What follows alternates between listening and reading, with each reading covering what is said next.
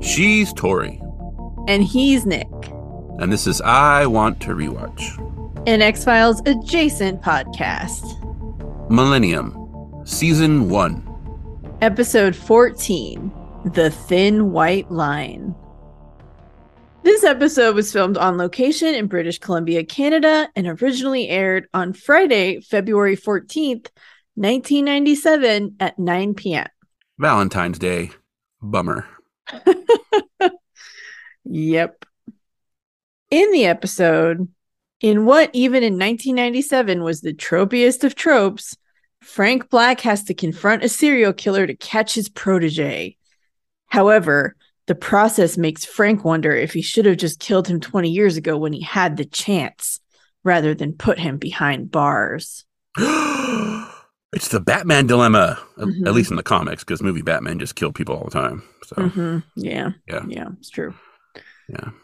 This episode was written by Glenn Morgan and James Wong and directed by Thomas J. Wright. Morgan and Wong. Yeah, I feel like I should have sensed the Morgan and Wong energy in this. I don't know why. That makes a lot of sense.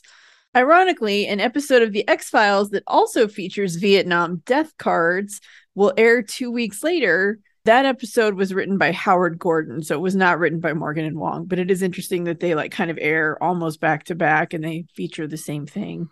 Especially since Morgan and Wong have recently just officially left the X-Files, and now they're writing this episode. And then this is actually the very next X-Files episode that we're going to record next weekend. So, yeah, that's why I've already watched it. That's why I know. Yeah, and then back in 1997, like you said, 2 weeks. It's actually 9 days after this episode. Actually, less than 2 weeks. It was 9 days later that episode aired of the X-Files. So yeah, kind of weird. You gotta assume probably they in the writers' room they were banging around ideas around.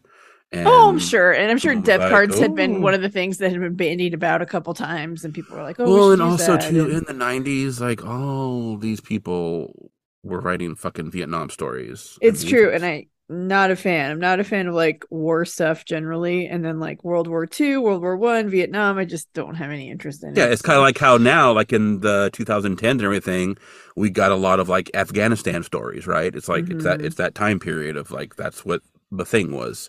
Well, and there's just a thing where there's just some kind of thing in the air and people have the same idea around the same time. It's just a thing that happens all the time.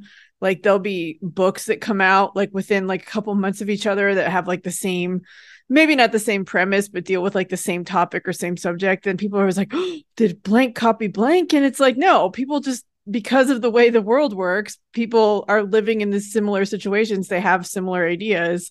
And obviously how they execute those ideas is very different. But a lot of times you'll find similarities happening kind of in groups because we all live in the same world. So we're all thinking about similar things, or maybe not all of us. Well, and it's a time period thing too, because 20 years after Vietnam is when we're getting all the Vietnam stories. 20 years after, the Afghanistan war went on for, you could argue that it's probably still going on. But, 20 years after that, started, then we start getting all the, the Afghanistan stories and that kind of stuff. Yeah. So it is a timing thing, yeah. And sometimes people are just on the same wavelength and they just think of the same thing at the same time and it just happens and they happen to be working on similar shows for Chris Carter and that's how it works out. You never know. Wright previously directed episode 3, Dead Letters, which was also written by Morgan and Wong, and episode 10, The Wild and the Innocent, which was written by Jorge Zamacona, but felt like it couldn't have been written by Morgan and Wong, at least according to Nick. And I don't remember if I felt that way, but probably. I mean, there are a lot of things in that episode that you're that's a Morgan and Wong episode, because that was Also, we had that weird thing where the voice that she was doing reminded me of The Field Where I Died. Oh, right. Yes. Vibe was that too. So yeah. Also, there's a lot of just abuse and gross stuff in that episode that I could see Morgan and Wong throwing at us. So anyway, Seattle, Washington, 8:43 p.m. It's raining because it's Seattle, and there's a man in a car, and he's flipping through some playing cards that are in his glove box, and he finds the Jack of Spades, and he tears it in half. And then he rings a doorbell, and a woman answers, and he tells her it's not personal, but she did answer the door, and certain people need to be sacrificed. He made a promise. And she is like, it's important to keep promises. In fact, I volunteer to be your next sacrifice. And then he rings the same doorbell, and the same woman answers. And he smiles and grabs her hand and cuts it with a switchblade knife, and she screams, and he forces his way in and closes the door. Mm-hmm. Frank enters a hospital emergency room looking for Catherine, who's working the night shift in child counseling.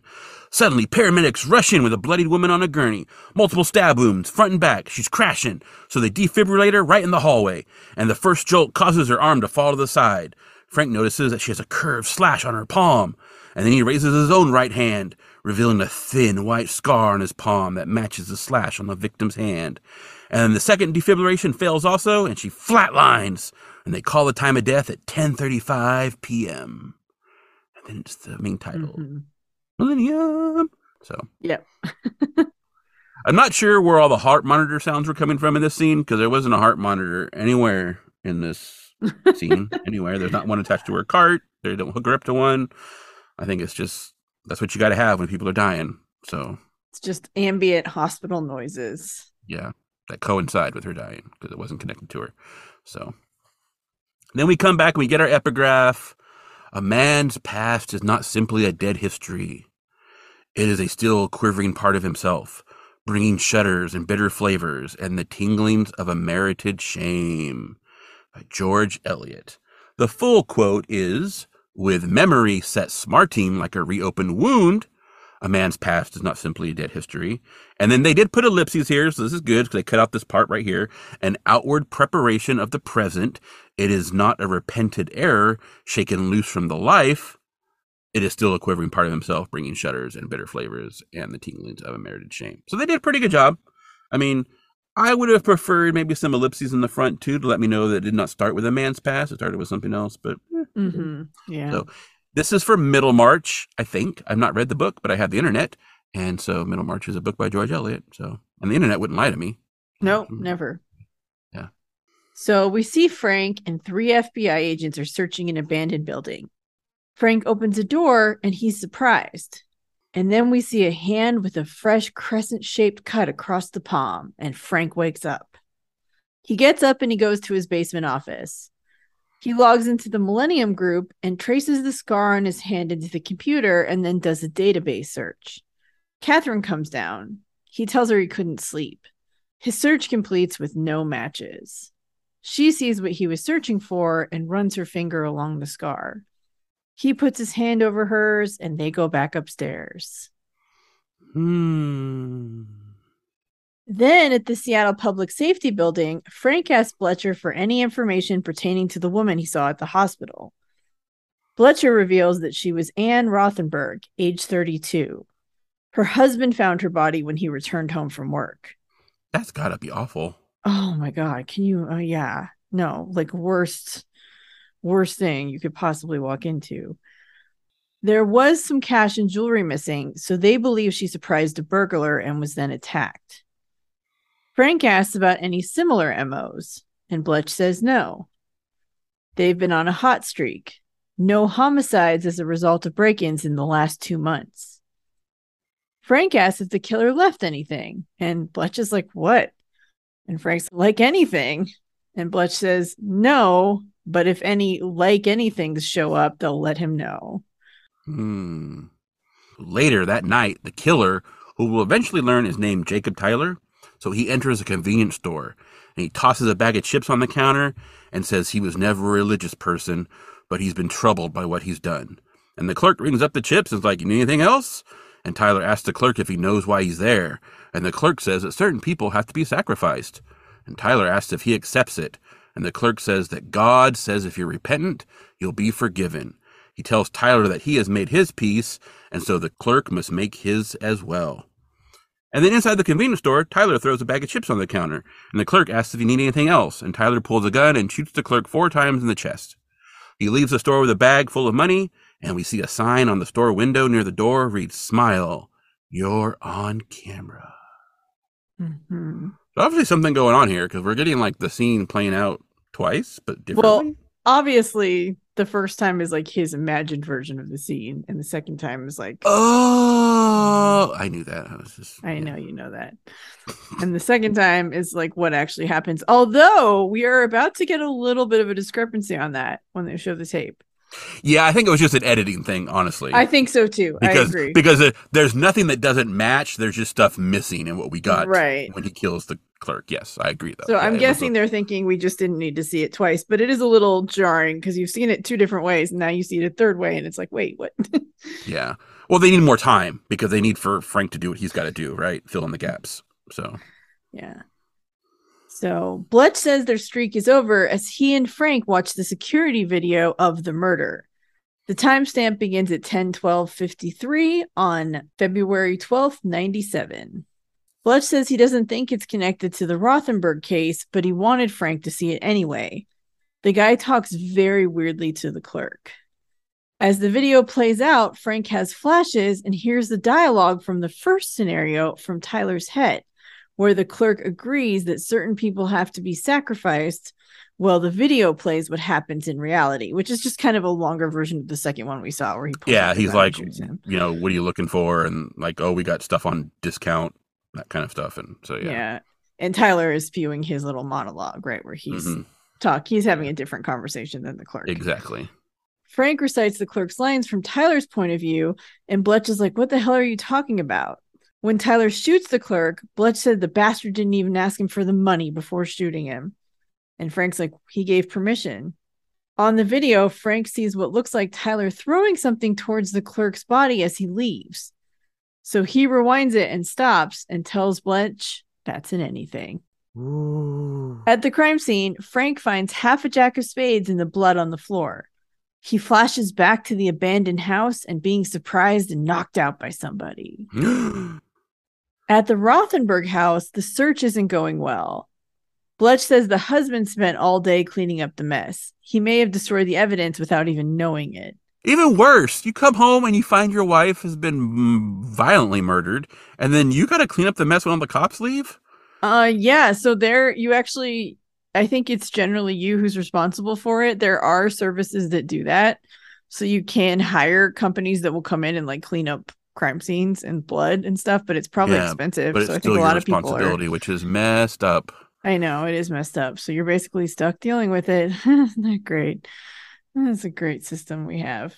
He asks why they're even doing this. If they're connected, they have the video. They should be working with an artist to get this guy's face out there. Frank says he just needs to know.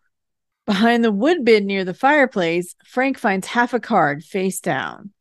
He flashes back to lying on the ground, his hand cut. Bletch asks if it's a jack of spades. Frank says he can't do it. Bletch picks it up. The back reads, 58th Airborne, expect no mercy. He turns it over. It's a jack of spades. The tear is a match. Frank says he always kills in pairs. Bletch is like, you know this guy. Frank says 20 years ago, he was almost the second of a pair. That is commercial. Oh, no. Oh, no. So at the office, Bletcher is looking at a mugshot. And Frank tells him that Richard Allen Hance, the man in the mugshot, was born February 17th, 1953, to Josephine Hance, father unknown. When he was 6, he was sent into foster care, where for the next 10 years he lived with 9 different families. In county social welfare parlance, he was labeled irredeemable. When Hance was 17, he was sent to live with his grandparents on a farm in Montana.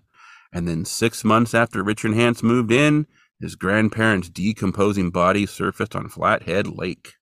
Ooh. Murder charges were dropped for lack of evidence, and Hance was encouraged to join the military. If you're good at killing, the military wants you. Right. He did 2 tours in Vietnam and then discharged in 1977. That same year, on the outskirts of Tacoma, in Washington, Sandra Bishop's body was found dead at her house, apparently from surprising a robber. We see a photo of the crime scene and a close-up of a crescent-shaped gash on her hand. Half a death card, which were used by soldiers in Vietnam to designate their kills, was discovered at the scene. And then we see the torn card. It's the Queen of Diamonds. So that's cool. The military just does that. So when you kill people, you leave your calling card. That's awesome. Yay. Good job, Yeah, military. definitely shouldn't be allowed. Yeah. The other half was found 3 days later on a jogger killed returning to his car. And again, we see the car. This time we see the back, and it's all 58th Airborne. Expect no mercy. It's the same cards. Oh. Bletch says if Frank thinks that Hans is responsible, they should put a warrant out for him. And Frank is like, he's in Washington Correction Center serving 7 consecutive life sentences. 7, Bletch asks. They had some 7s left over from last episode, and they didn't want him to go bad, so they threw a couple in here. Obviously, yes. A week after the first 2 murders, another pair of bodies was found with cards. Then there was a lull. And then the Seattle PD received an anonymous call regarding the whereabouts of the Death Card Killer. They gave him a cool name. That always helps. Yeah. They found evidence he might have squatted in a condemned building, but was long gone. So then the FBI came in to see if anything more could be learned from his abandoned belongings. Frank and his partner Riley and 2 other agents, Johnson and Clark, searched the structure for clues. Hans murdered Clark, dropping a playing card and cutting his hand.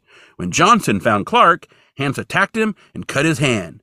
Hearing the noise, Frank and Riley went to go look for Clark and Johnson. They split up. Learn from Scooby-Doo. Not the best thing. Anyway, yeah, Frank opens the door and Johnson's body falls on him. And then Hans slashes Frank's hand and throws down half a playing card. Joker. Hans asks if Frank can see what he sees, if he can see his own fear. And then Frank has what we're assuming is his first flash. And his face becomes that of someone else, but we aren't really sure who. I'm thinking maybe it's like Hans' unknown father, possibly, or maybe his grandfather. We never find out, at least not in this episode. So, yeah, but this might be the origin of the flashes. Oh, I didn't think of that. Yeah, but before Hans can finish Frank, Riley appears and gets a shot off. Boom, hitting Hans. But Hans turns around and opens fire, emptying his gun, and kills Riley. But during that time, Frank was able to free himself from Johnson's body and grab his gun, and he tells Hans to drop it. He's like, you son of a bitch, and he pulls back the hammer. And then he's like, give me a reason. And Hans drops the empty gun, because why wouldn't you? It's empty. It's not going to do you any good.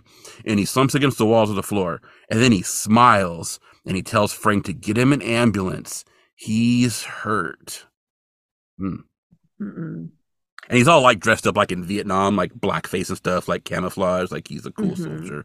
So finishing the story, Frank then says if the killer follows Hans's pattern, he will take 2 more victims, a second pair before a period of unknown activity. Whatever Hans did, whatever happened to him during that lull in 1977, it made him more aggressive. It was only a lucky tip that allowed them to catch him. Yeah, so apparently the pattern is 2, take a break, have some tea, maybe, and then go crazy. Yep.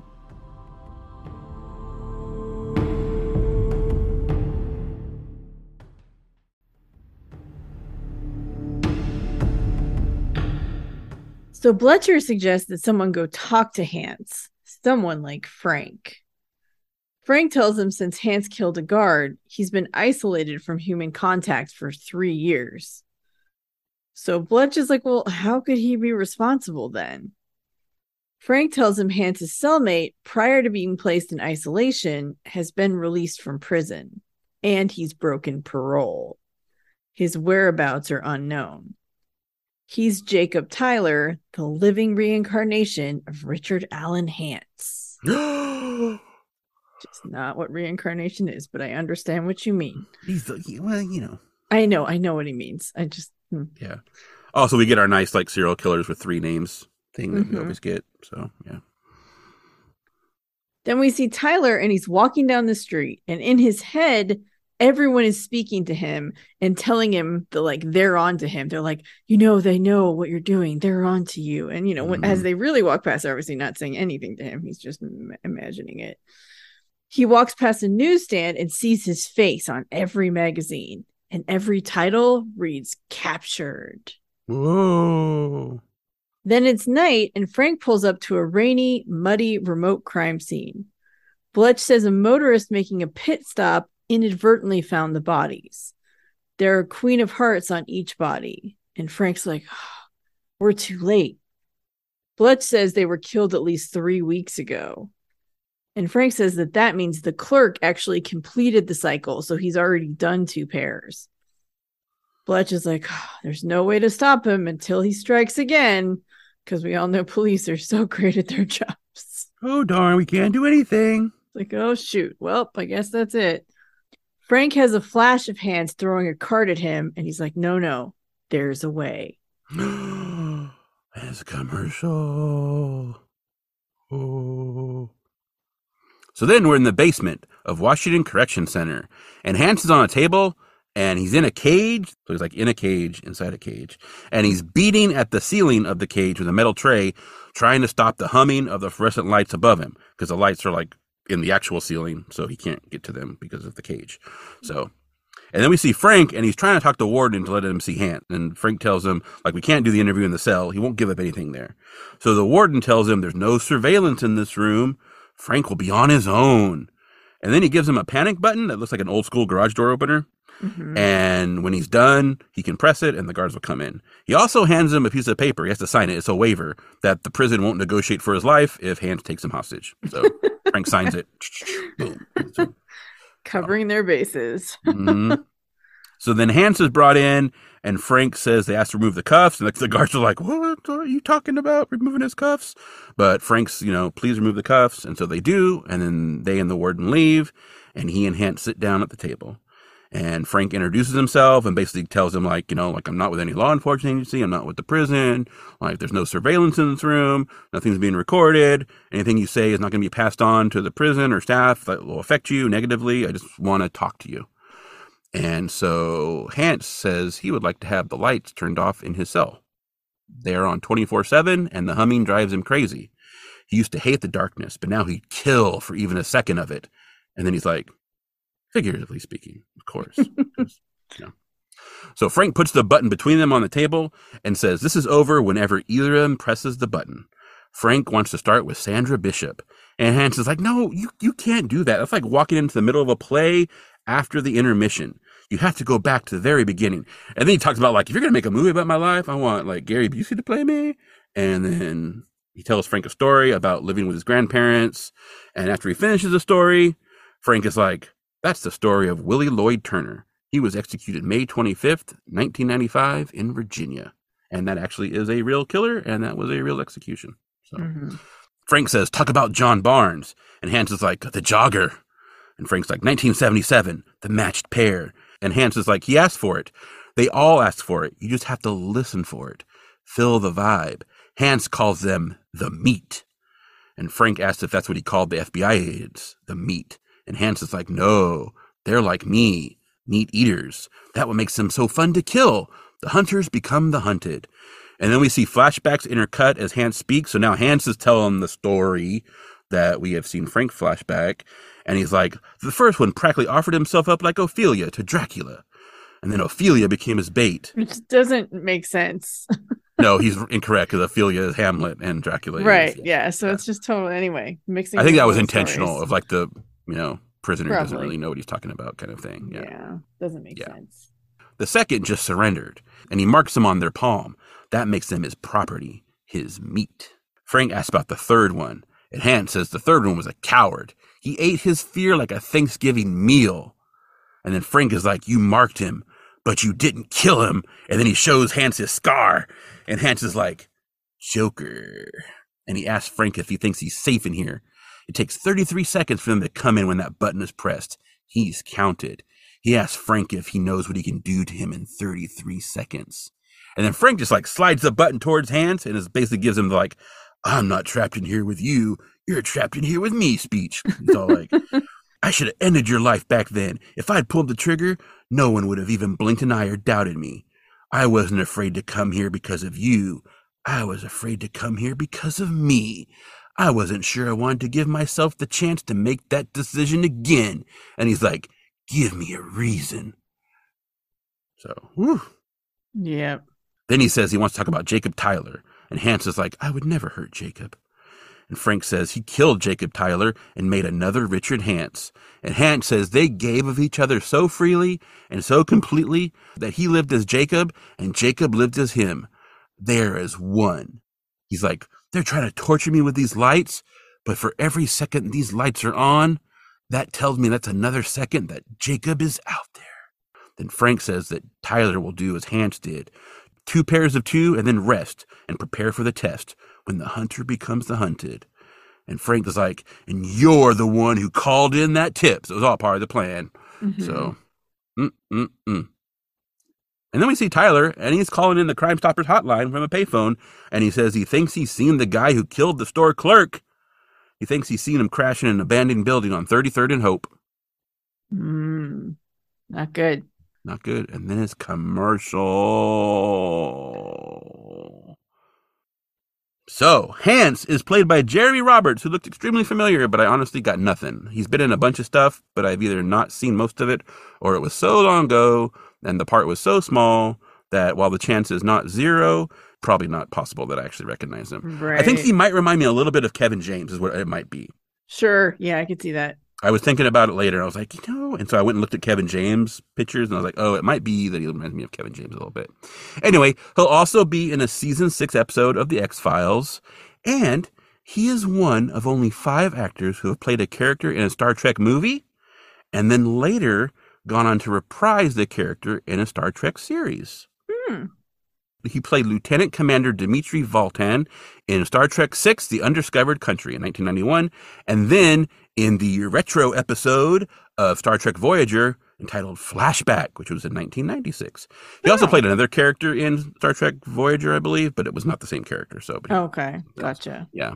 And then here is a little bonus for Vampires Ruin My Life listeners, or for I Want to Rewatch $5 and Up Patreon and Anchor supporters.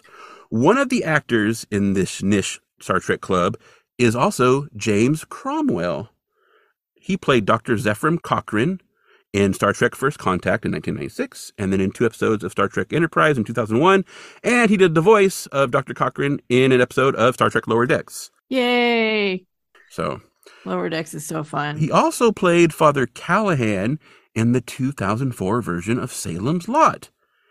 And he was married to Julie Cobb from 1986 to 2005, who played Bonnie Sawyer in the superior 1979 version of Salem's Lot. Oh, yeah. I had mistakenly deleted that from my notes when we recorded our crossover episode, I Want to Vampire, on the 1979 version, and I didn't realize it until a couple days later. Apparently, when I was doing stuff, I actually deleted it, and then I forgot all about it. I'm not saying the 2004 version is why they got divorced, but I'm not saying that it wasn't. I don't know. So, why were you in this crappy remake of something I did better? There you go. Yeah. So, yeah. Just the timing is interesting. So, divorces take a little bit of time usually. So, by the way, the other 3 actors who are in this club are Boris Lee Krutenog, who played Helmsman Lojour in the same movie and episode as Jeremy Roberts, and will also appear in a Millennium episode this season. Nice. Alice Krieg, who played the Borg Queen in Star Trek First Contact, also in Star Trek Voyager, the video game Star Trek Armada 2, Star Trek The Experience Borg Invasion 3D, and in Star Trek Lower Decks. So is she not in Picard as well? Might be. This information is from Internet Movie Database, and so it might not have been updated. Because the Borg Queen is also in Picard. Yeah, I was also doing a search for Trek to get the years, and so Picard, I don't know. Is it Star Trek Picard, or is it just Picard? It's just Picard. So I might have missed it when I was doing my search. I believe it's the same actress, though, who does play the Borg Queen. Yeah, and she's been in a bunch of other stuff, too. She was in Deadwood. She's been in a bunch of stuff, so I don't want to list everything. Yeah, totally. Yeah. Yeah, and then also Jack Shearer, who played Admiral Hayes in Star Trek First Contact and 3 episodes of Star Trek Voyager, and will be in a Season 8 episode of The X-Files with 2 guys from Terminator 2 and Danny Trejo. Yay! That's going to be a fun one. Yeah. So back to the episode-related notes, because that was a tangent that I just... That's okay. I'm all for Star Trek tangents. We can do that all day. I started going down the rabbit hole. So yeah, Check-In actually did someone different who does the Borg Queen in Picard. Yeah, She looks very similar, though, so they did a good job casting that. Good. Cool. Yeah.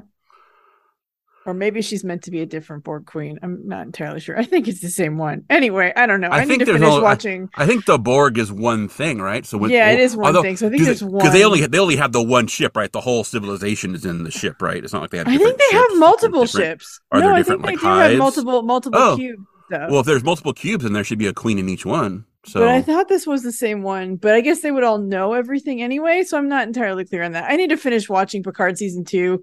I noped out when they go back in time and the guy gets arrested by immigration because I was like, this is depressing modern crap. I don't want to watch this. But my brother assures me that it's very good and I need to finish it. And also season 3 looks amazing. So I need to just get through season 2, even if it's not good. okay. Yeah, Star Trek Picard. Season 1 is freaking brilliant, though. It's so good. Just, oh my God. Surprisingly, not seen it. So, yeah. I'm shocked. I'm shocked that you have not seen a modern TV series about Star Trek. Or just, you can drop that last qualifier that yeah, you've not seen a modern TV series. True. It's true. Yeah. But back to TV series, this one in particular. Tyler is played by Scott Heindel. He's basically another one of those I got nothings. He will appear in 2 more episodes of Millennium, though, one in season 2 and one in season 3. And his first TV appearance was as the boyfriend who got killed in the teaser of season 4, episode 4, Unruhe on the X-Files. So, oh, okay. I think that's probably why he looks familiar to me. Yeah. Yeah. Okay. He also, again, a TV series I haven't watched but have been meaning to. He kind of reminded me a little bit of Sam Winchester. A little bit. Okay. Yeah. Like if maybe Sam Winchester was on the run and was looking kind of grubby. So. Which is the thing that happens to Sam Winchester many times over. Okay, cool. Well, there we go. Yeah, I think it's just the long hair and he's got like the eyes. Okay, yeah. Okay. Kind of the same age. So. Okay, let's not get on a supernatural tangent. Let's get back to. No, we'll save that for the supernatural podcast that we're eventually going to do. So yeah. Oh man. It's going to be rough. All right, we'll get through it when we get there. Anyway, I mean, Castiel doesn't even come in till season 4. I'm just saying. Well, yeah, but then that means that he's in there for what? 11? How are we counting from 4? So that means he's in there for 12 seasons. So you're good. Yeah.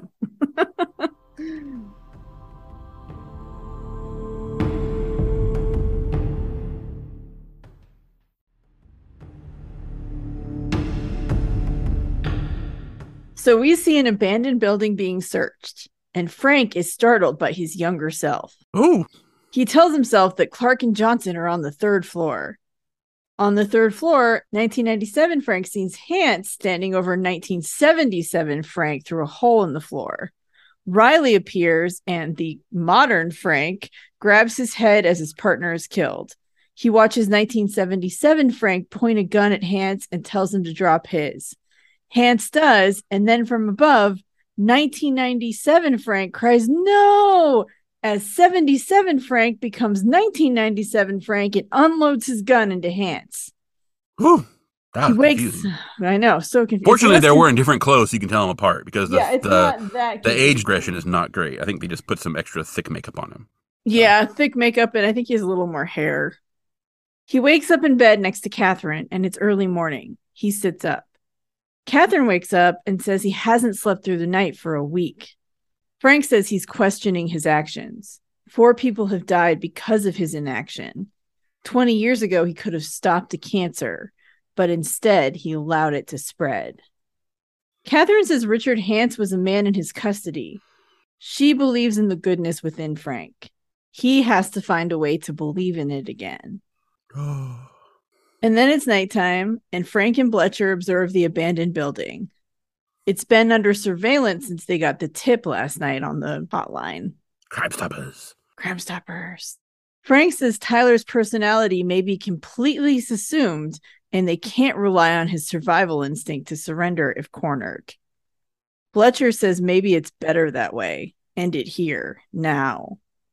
He calls in the SWAT team. They flood the street and prepare to enter when they're hit with sniper fire. Frank spots the shooter in a different building across the way that's under construction, and he's on the 3rd floor. Ooh. So Frank and Bletcher run inside as shots continue to be fired at the SWAT team. Inside, they split up, which is possibly not the best plan considering history, but anyway. And Bletcher's the only one who's got a gun, so... Yeah. Frank finds the location that Tyler had been shooting from, and Tyler hits him from behind, sending him to the ground. With Tyler pointing his rifle at him, Frank plays into Tyler's delusion. In response to Tyler's questions, he says that certain people have to be sacrificed. Tyler is smiling because this is going exactly how it does in his head, and he asks Frank if he accepts it. Frank says he doesn't because he's already been sacrificed, and then he shows Tyler his scar. And that confuses Tyler. He kind of doesn't know what to think. This is a variation on the script. Not really sure what to do. Frank uses that moment to grab Tyler's rifle from him, but Tyler pulls out a handgun and opens fire, emptying it. But Frank had dove for cover, and Tyler's not that great of a shot. So lucky. No, there's a big spread on those bullets when they're bouncing off of stuff. Yeah, he's not great. Yeah. Frank holds the rifle on Tyler and tells him, "You are not who you are." Suddenly, Bletcher appears. Tyler spins, raising his empty gun. Frank cries out, "No!" But Bletcher instinctively fires a single shot and kills Tyler. Yeah, he's a deadeye, that one. Yeah. Yeah. Also, the "you are not who you are," I wonder if that's, remember in Ice, we are not who we you're are. Not who you are, yeah. Yeah. So yeah, I guess that could be an intentional reference. Yeah, because they wrote Ice. Yeah. So Bletcher calls for a coroner, and then he grabs Tyler's gun and empties it. All the shells are spent. He tells Frank that he couldn't take the chance, not for now or for later. Frank asks how they got to a place where they're only good for notifying the loved ones. Speaking of which, in his cell, Hans is trying to sleep, and one by one, the lights go out above his cell. And in the darkness, he begins to cry. And it's the end. You know what that means? I know he said that, but why? I don't know. I think it's so they could do this pit at the end and make it make sense. Okay. I had to go back and add that in the notes because I left it out because it didn't make any sense. And they did the scene. And I'm like, God damn it, you guys. And I had to go back and fix the notes. So, also, why are the lights turning off? Did Frank call them and be like, "Hey, let's give this guy some turn the lights time off and fuck with him"? Yeah. So, yeah. No. Anyway. I mean, that's just a way to notify him that he, I mean, if he really believed that, I guess that's telling him that Jacob is dead and he loved Jacob. I guess so. Yeah, he did. Aw. Yeah. I mean, he's a serial killer. I'm not sure we feel sorry for him, but he's also a human being and he's allowed to have, I mean, he has some emotion, so that's good, at least positive emotion. So in a way, that's good. But also, I think he's just a dick and a bully and not necessarily a serial killer. Because like when Frank goes off on him about how like, you know, give me a reason, he kind of like backs down and is like, okay, I'm done. Can we go? And he doesn't want to push the button. And Frank is like, so he kind of, I think he's just a bully. And when he's meets someone who his little scare tactics don't work on, then he's, you know, not into it. But I could be wrong. So that's just me diagnosing people on TV who don't exist. I mean, he did kill 4 people and then also 3 feds. So 7 people. he killed all of them by surprise, and he was a soldier, and I think he was just a dick. I don't think he was necessarily a serial killer. So yeah, I could be wrong. I mean, I guess technically that means he's a serial killer. But, right, yes. You know, when we think of serial killers and they've got like other business going on in their head, I'm not sure he had that. So he's probably one of those dudes who is probably, I mean, he obviously killed people before he went to war, so it wasn't like the war fucked him up. But there was a lot of people who the war did. Oh, yeah, because his grandparents too. So yeah, that's nice. Yeah, he killed his grandparents first, so yeah. Yeah. Yeah. But yeah, who knows? That's the end. It's over. Yep. That is the end of the episode. We are done now. Yeah. I have a question, Tori. How do you feel about Now or Laters? Like inquiring minds want to know. Candy? Yeah, because, you know, Bletcher's like, not for now or for later. It made me think about Now or Laters. And so I was just wondering what you thought about those.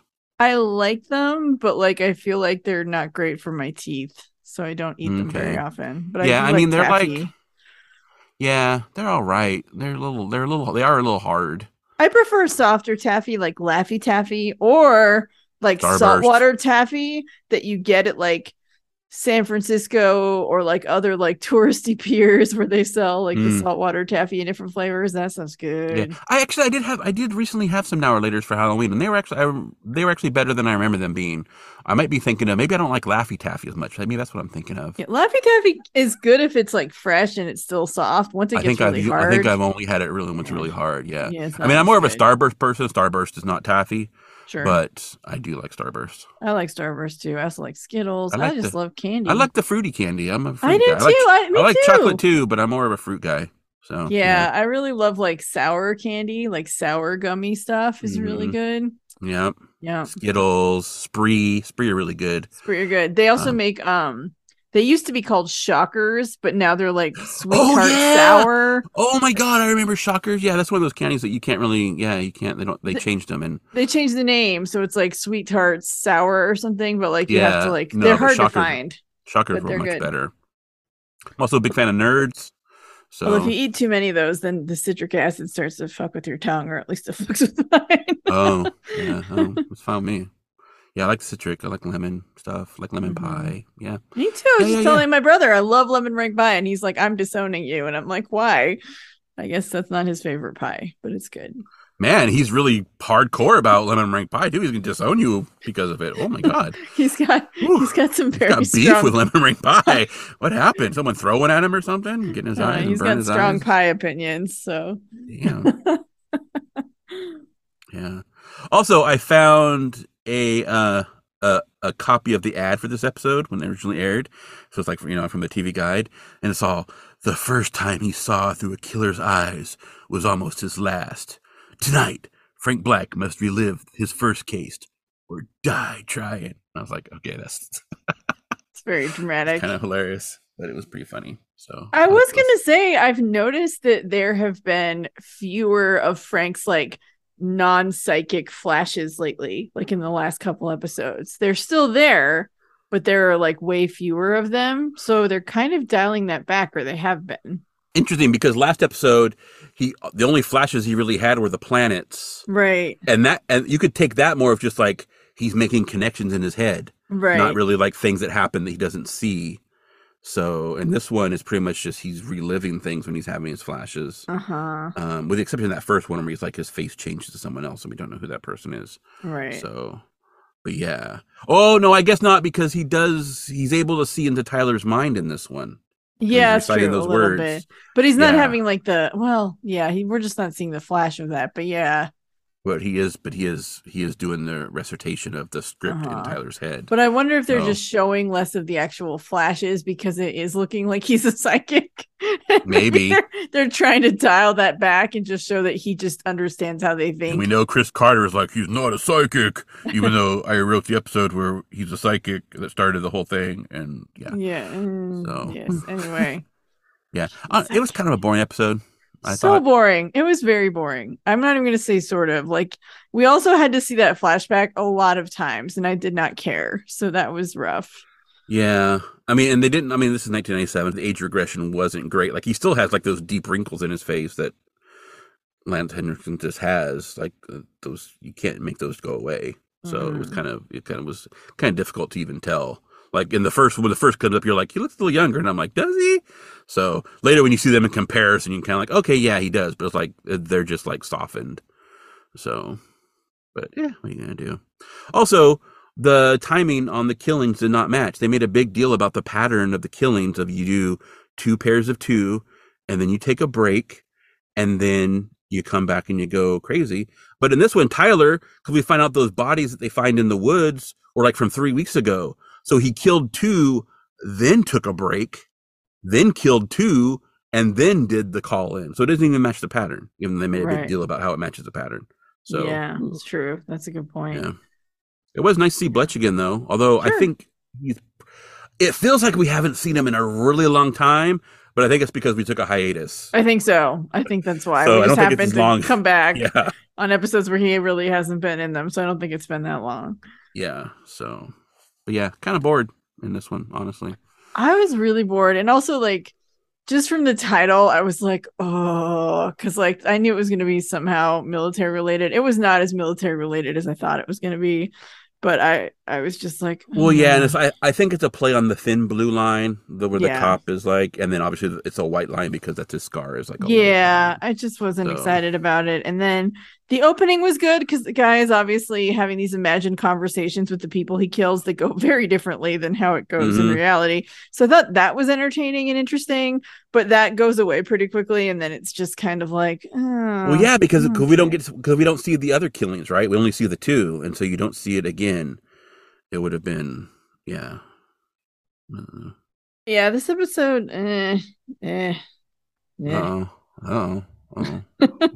are we going? Where are we going number-wise? I think maybe it's a 3. Like I was just not 3. Okay. not into it at all. I was just bored, and the fact that they kept flashing back to the same thing, I was just like, okay, I don't care anymore though. Yeah, it was kind of interesting in that final one. Well, I mean not the final one, but when Frank is having his final dream and it's the two Franks with each other. Yeah. It was interesting because in the first bit, modern Frank is actually playing the role of Riley because they have this interaction where like they get scared and almost shoot each other kind of thing, and then they split up, and like he's playing the role of Riley in that one, saying like, you know, like Clark and Johnson are on the 3rd floor, and they kind of split, but then it breaks from that, and he just goes up and looks through the hole to see everything. So I also thought maybe they were going to do something where he was like, can you see what I see? You know, I thought maybe that was going to be relating to the fact that Frank was looking down from above in his dream, but it wasn't. It was just, yeah, I don't know. Yeah. So, it was just weird. But yeah, maybe this may be the origin of the flashes, you know, because his life flashed before his eyes and then it gave him not special powers. Oh, I love how they make it into this big thing, but then they like keep saying, "Oh, but it's not a big thing. He's just very good at what he embrace does." It. Just go with it. I know, because that's way more interesting anyway. Like, stop making it harder on yourself. Just yeah, it's like it's like you want to write spooky sci-fi stuff, but you also want it to be grounded in reality. And it's like, well, then you're gonna have trouble one way or the other because you can't write spooky sci-fi stuff because a lot of that stuff doesn't exist in real life.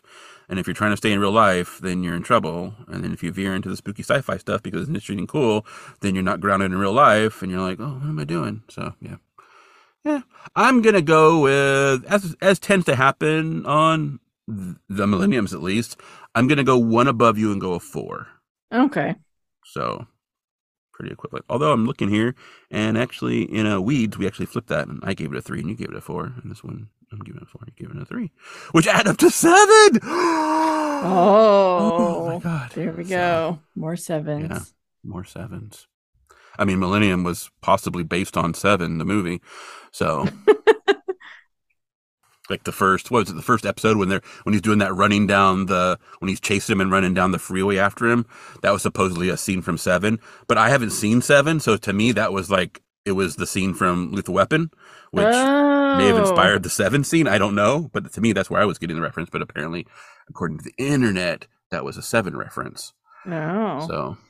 Yeah, I saw 7 once, but it was a really long time ago, so I don't remember much about it. I've read it. It sounds super cliched and stupid. I don't know why everyone likes it, but I could be wrong. I mean, maybe back in the day it was something new and innovative, but it sounds dumb.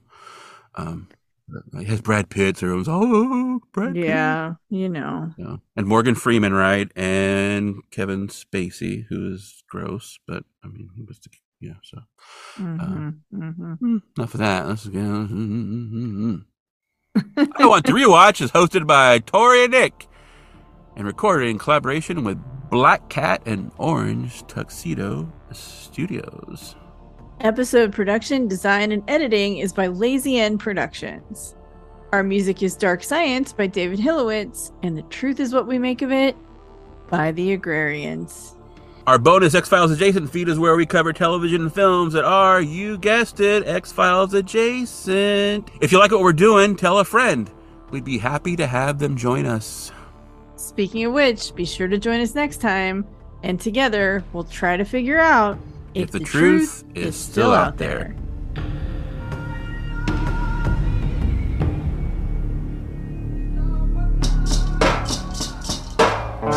The truth is what we make of it. Expressions sold, we know no other. Collapse, surprise,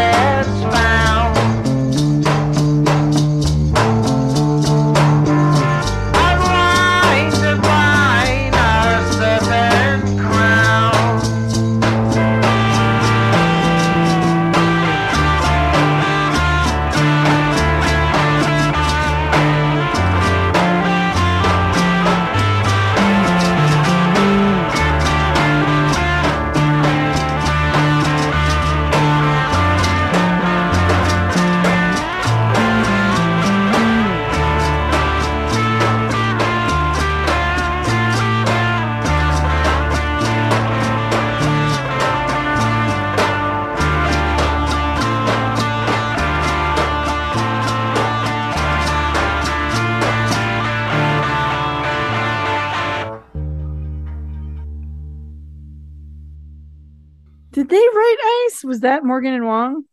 I don't think so. Let me see. I have it up actually. Let me pull it up. Oh, they did. They did. They did. Yeah.